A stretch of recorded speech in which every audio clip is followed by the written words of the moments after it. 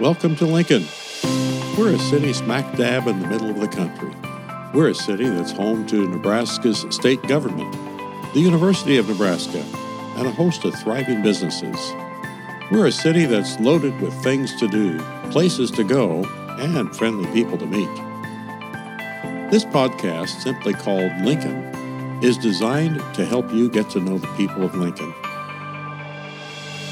Each episode will feature another of our residents, just talking about who they are, what they do, and how they got here. I'm Randy Bretz, and joining me for these conversations is Marilyn Moore.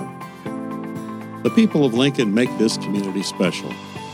We want you to get to know them. We hope you'll enjoy listening to these conversations as much as we have putting them together. And now, let's meet someone who makes Lincoln their home. Today we have somebody I think it's going to just really impress you. It's a young man that grew up, was born and raised here in Lincoln, and his name is Brad Nordell. And get this, Brad is the laboratory manager at the Extreme Light Laboratory at the University of Nebraska, right here in Lincoln, Nebraska. So let's start by hearing your Lincoln story. You grew up here. Did you have a happy childhood? And yeah, not bad. Not bad? I was born in Omaha and then moved here. I think I was in like fifth grade or something like that. Mm-hmm. So then, spent the rest of my time here in Lincoln. Graduated from Southwest and also Arts and Humanities Focus Program, which was, I don't know if a lot of people know about it, but it's a pretty nice program for people. So, do you know about that I do know about that. Yeah, it's right over by across the street from Lincoln High. Lincoln High.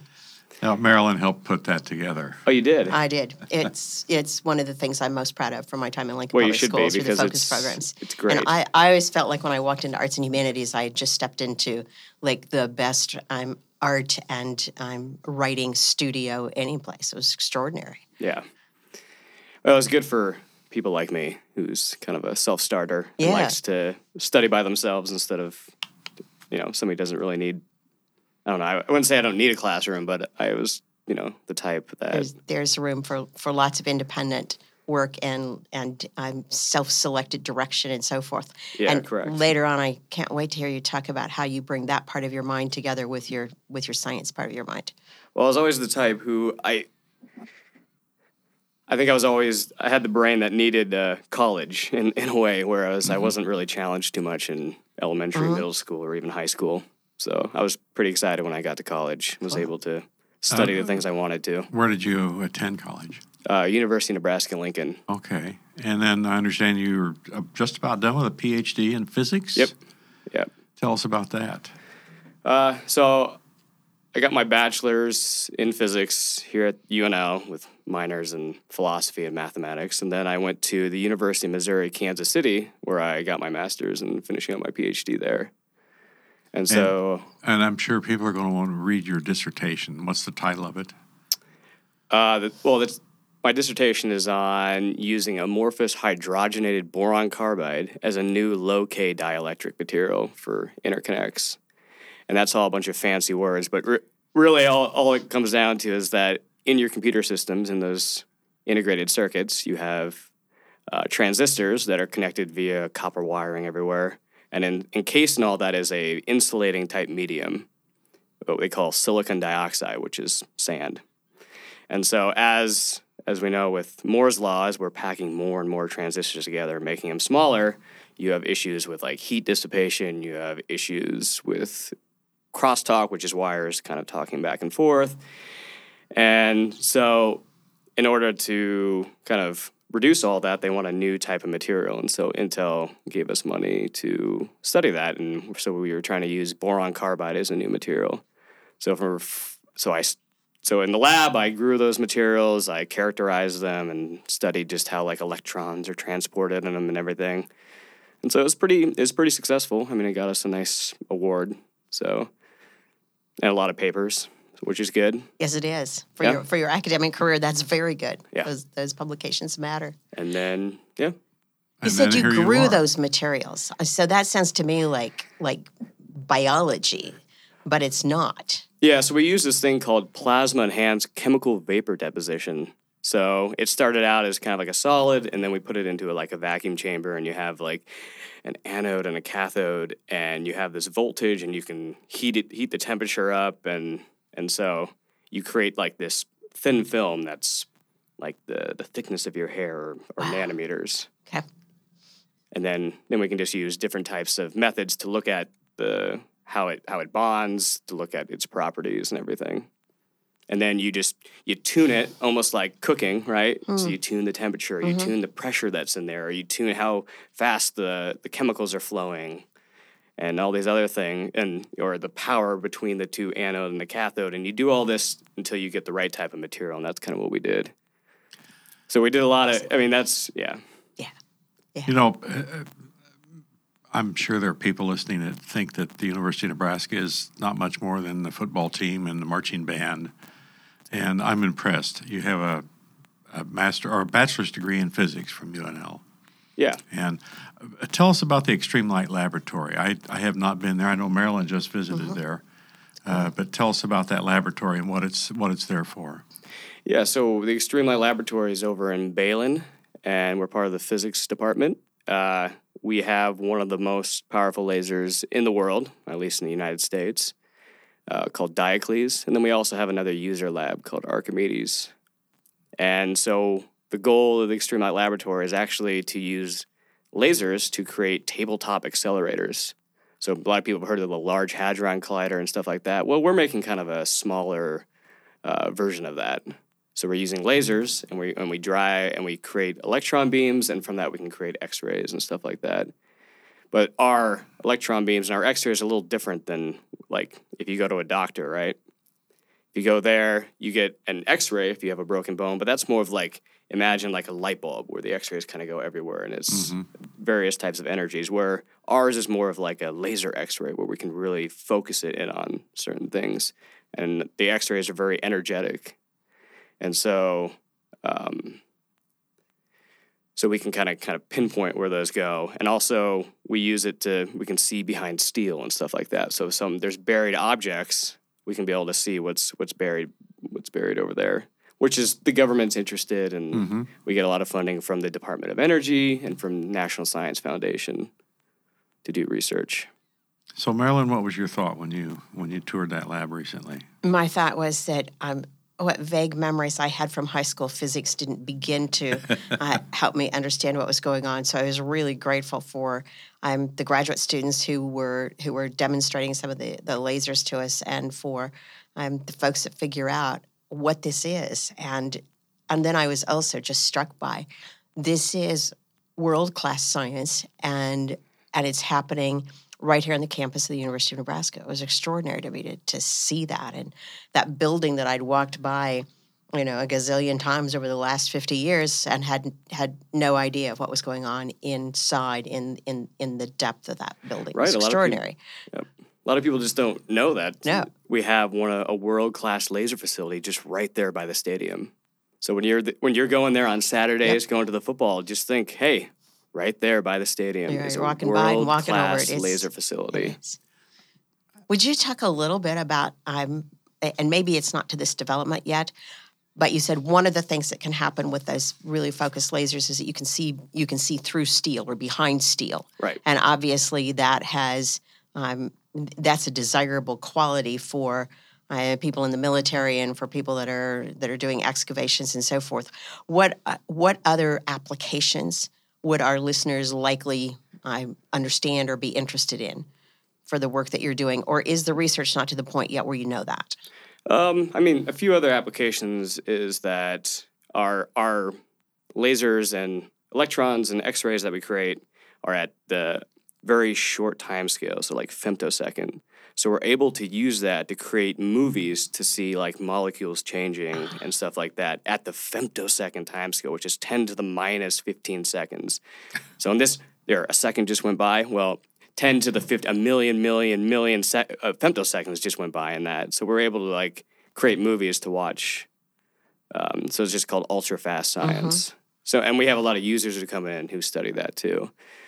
Other applications, so we're able to use our X-rays to study the nuclear levels of materials, so that and so that one day we'll be able to use what we call nuclear batteries. So right now you take your Duracell, right? And that's all the energy stored in chemical bonds in your Duracell. Well, in these nuclear batteries, someday the energy will be stored in these nuclear levels in which, one, you'll have 1 million times more energy, and two, these batteries could last 1,000 years, 10,000 years, just depending on the material. Well, for So this perhaps- kid who was scrambling around the house trying to find batteries the other day when I thought we were going to lose power, I'd love to have one of those. Right, and so, I mean, and that science is still way far out. It's Yeah. just in the research stage. So maybe, 50, 100 years from now, maybe we can have nuclear batteries that, you have a single battery and that's all you need for the rest of your life. That could be very, very, very interesting. And then, I mean, we have other applications that we are kind of trying to explore. And so with our X-rays, so Sudeep Banerjee and I and a few others, we're trying to get funding and exploring the idea of using X-rays for communication. So right now we use radio waves. Mm-hmm. The problem is with radio waves, whether it's atmosphere or with atmosphere, they can get blocked or leaves on a tree even. right. Mhm. And so X-rays, because of the high energy, is able to penetrate and not get blocked like radio waves or even lasers can. And so it's possible that one of the game changers could be X-ray communication, in which we'll be able to communicate with satellites, and then which may be, and more information can be sent via X-rays, so higher data rates, stuff like that. And so when we're going to Mars, and NASA and SpaceX has made kind of like a 2030, 2035 goal. Getting to Mars, that could be something that would be interested in. that. So basically what you're saying is you would beam the laser, which creates the X-rays. Am I understanding how that works? So we'd and use our lasers to create X-rays. So kind of what we do in our lab is that we take our laser and we focus it into a gas jet. And when we do that, we create a beam of electrons. And then we take another laser and we hit those beam of electrons, creating X-rays. And then we can take the properties and tune the X-rays into the energy we want them to.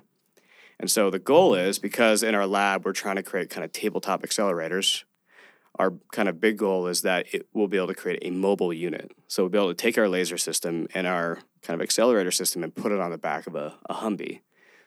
Right? So we just kind of scale everything down, like Moore's Law scales everything down. Well, we kind of want to do the same thing. And so the goal will be, start out by putting it in the back of a truck, back of a Humvee, and then maybe later on putting it into a UAV, and then maybe a CubeSat one day.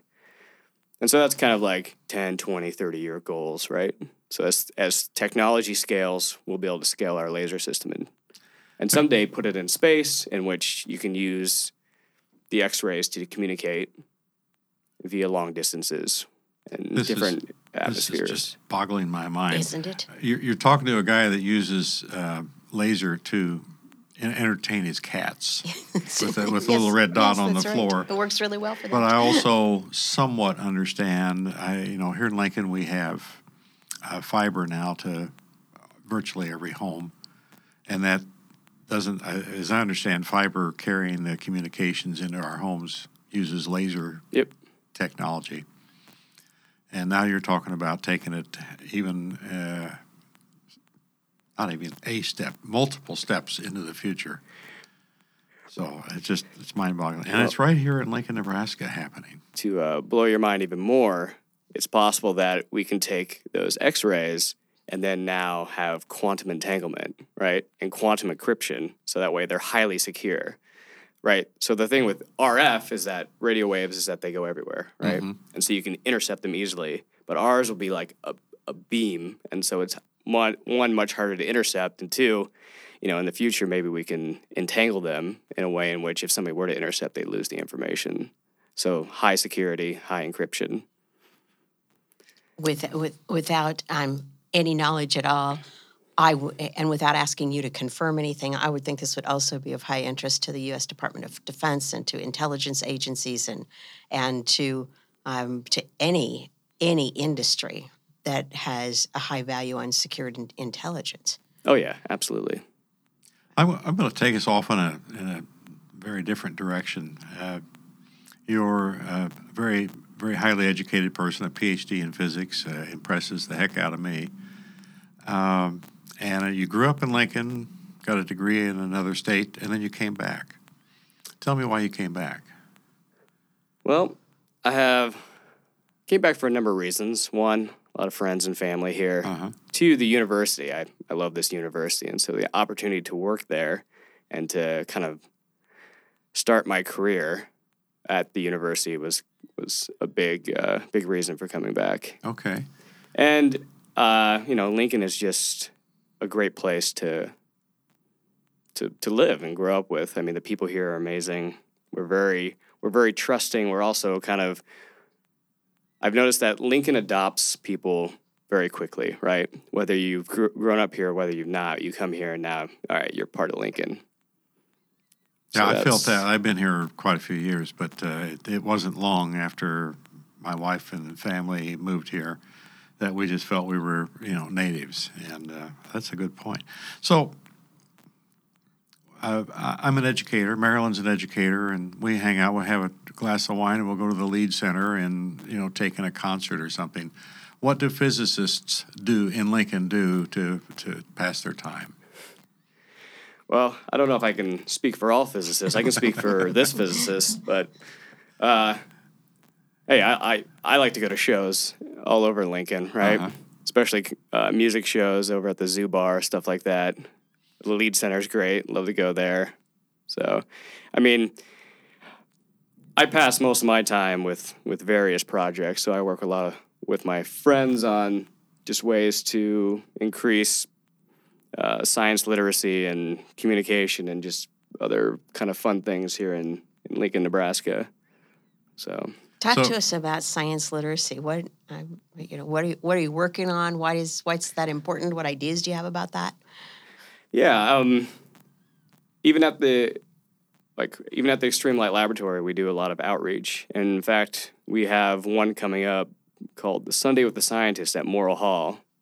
And so there we have tons of demos in which we will teach kids and families and students about light, about lasers, and about optics, and just science in general. And so we'll have, we got fun interactive demos from a laser harp to a hologram to learning to align a laser. We even have a green screen in which you can dress up like a scientist and take pictures and stuff like that. It's going to be extreme fun. We did a Sunday with a Scientist in 2017, and we had about 350 people who came out. So I'm hoping for more. I've been hoping for 500 or so. So tell me what a laser harp is. I mean, still remember. I made the little red dot run around on the floor, and my cats chase it. So. Yeah.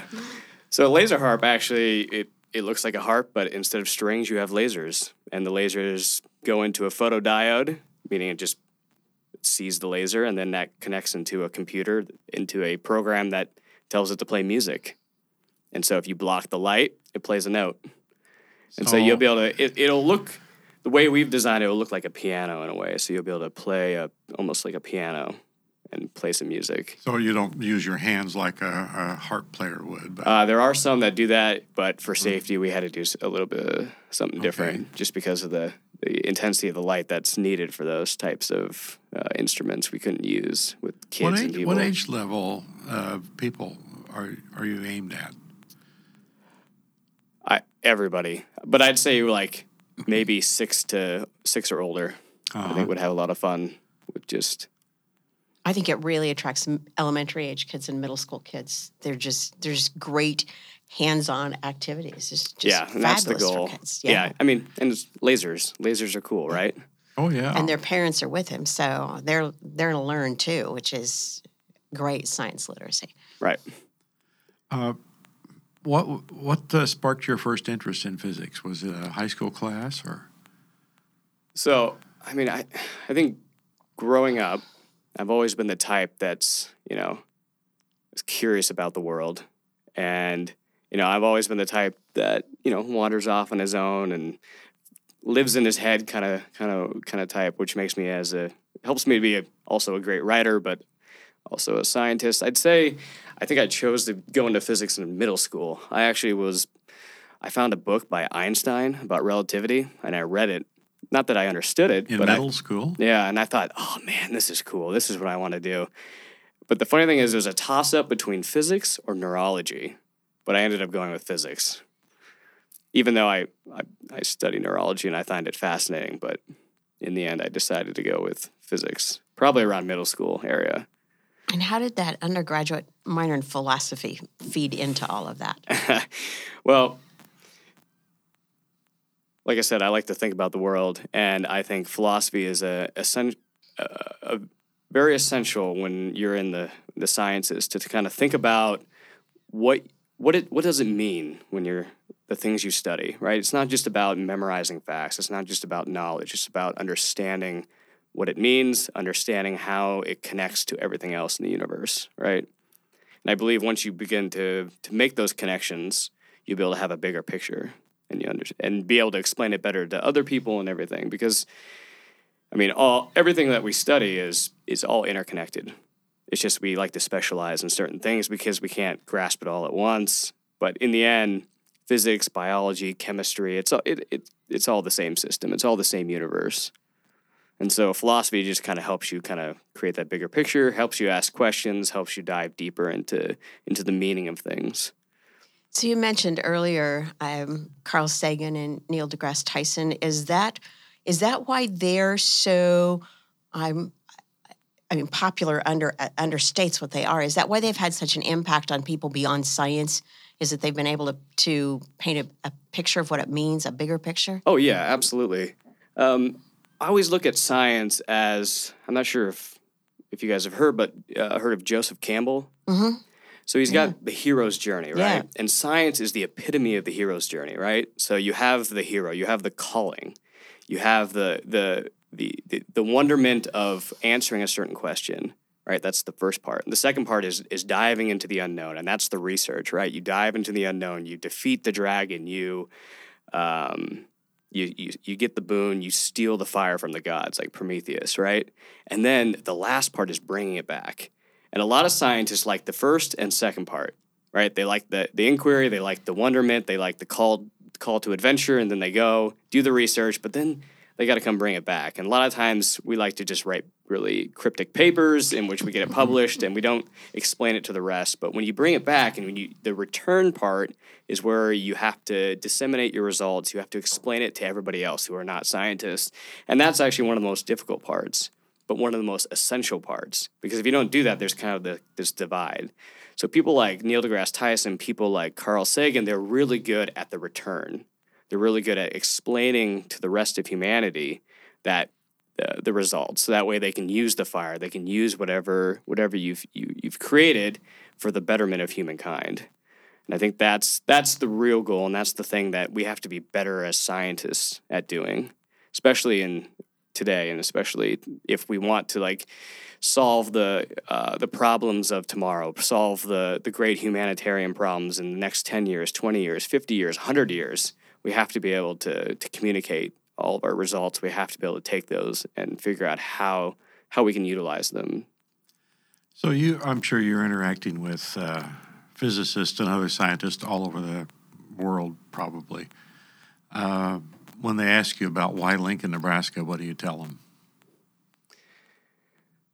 So I think Lincoln is a great kind of ground zero type place to really build up innovation. And I say that because, one, our university, we just have a really great university, and also Innovation Campus. And so I think, like with Nebraska, we have a tendency of not, I don't mean this in a bad way, but not wanting to be number one in certain things. Except in football. Except in football, right, exactly. And maybe in volleyball, yeah. And so I think a big part of me coming back to Nebraska was that I'd like to help in any way I can to kind of be number one in certain things. And I think one of those things would be like renewable energy, right? Mm-hmm. So right now we're number 17th in the nation in wind output, but we have the potential of being number 2.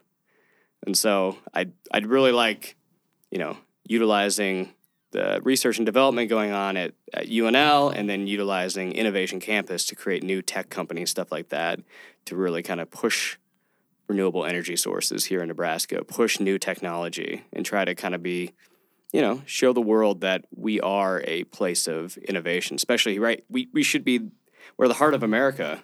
Well, that heart should also be kind of leading in science and development and new businesses and everything like that.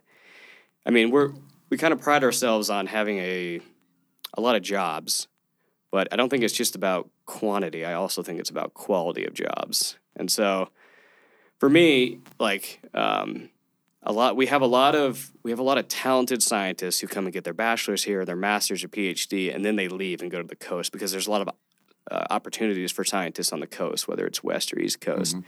I'd like to create more opportunities here in the Midwest, so that way they're not leaving, they're staying here.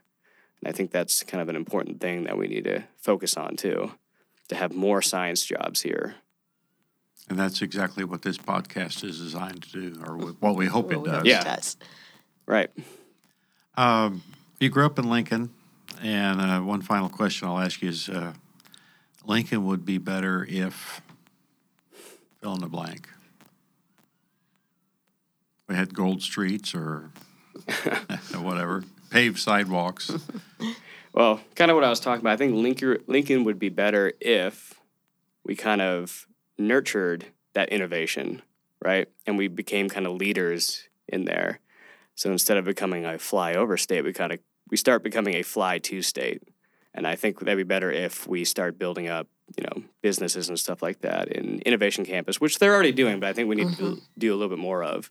Like I can envision maybe one day we have a business called Midwest Wind, Solar, Nano, right, in which we're taking that research and development happening in the Department of Engineering, Department of Physics, Department of Chemistry, and we're creating, a corporation based off that. And, I can envision that business would be the ones who are developing, who are distributing new, wind generators, new solar cells, and new devices for microelectronics and stuff like that for the silicon industry.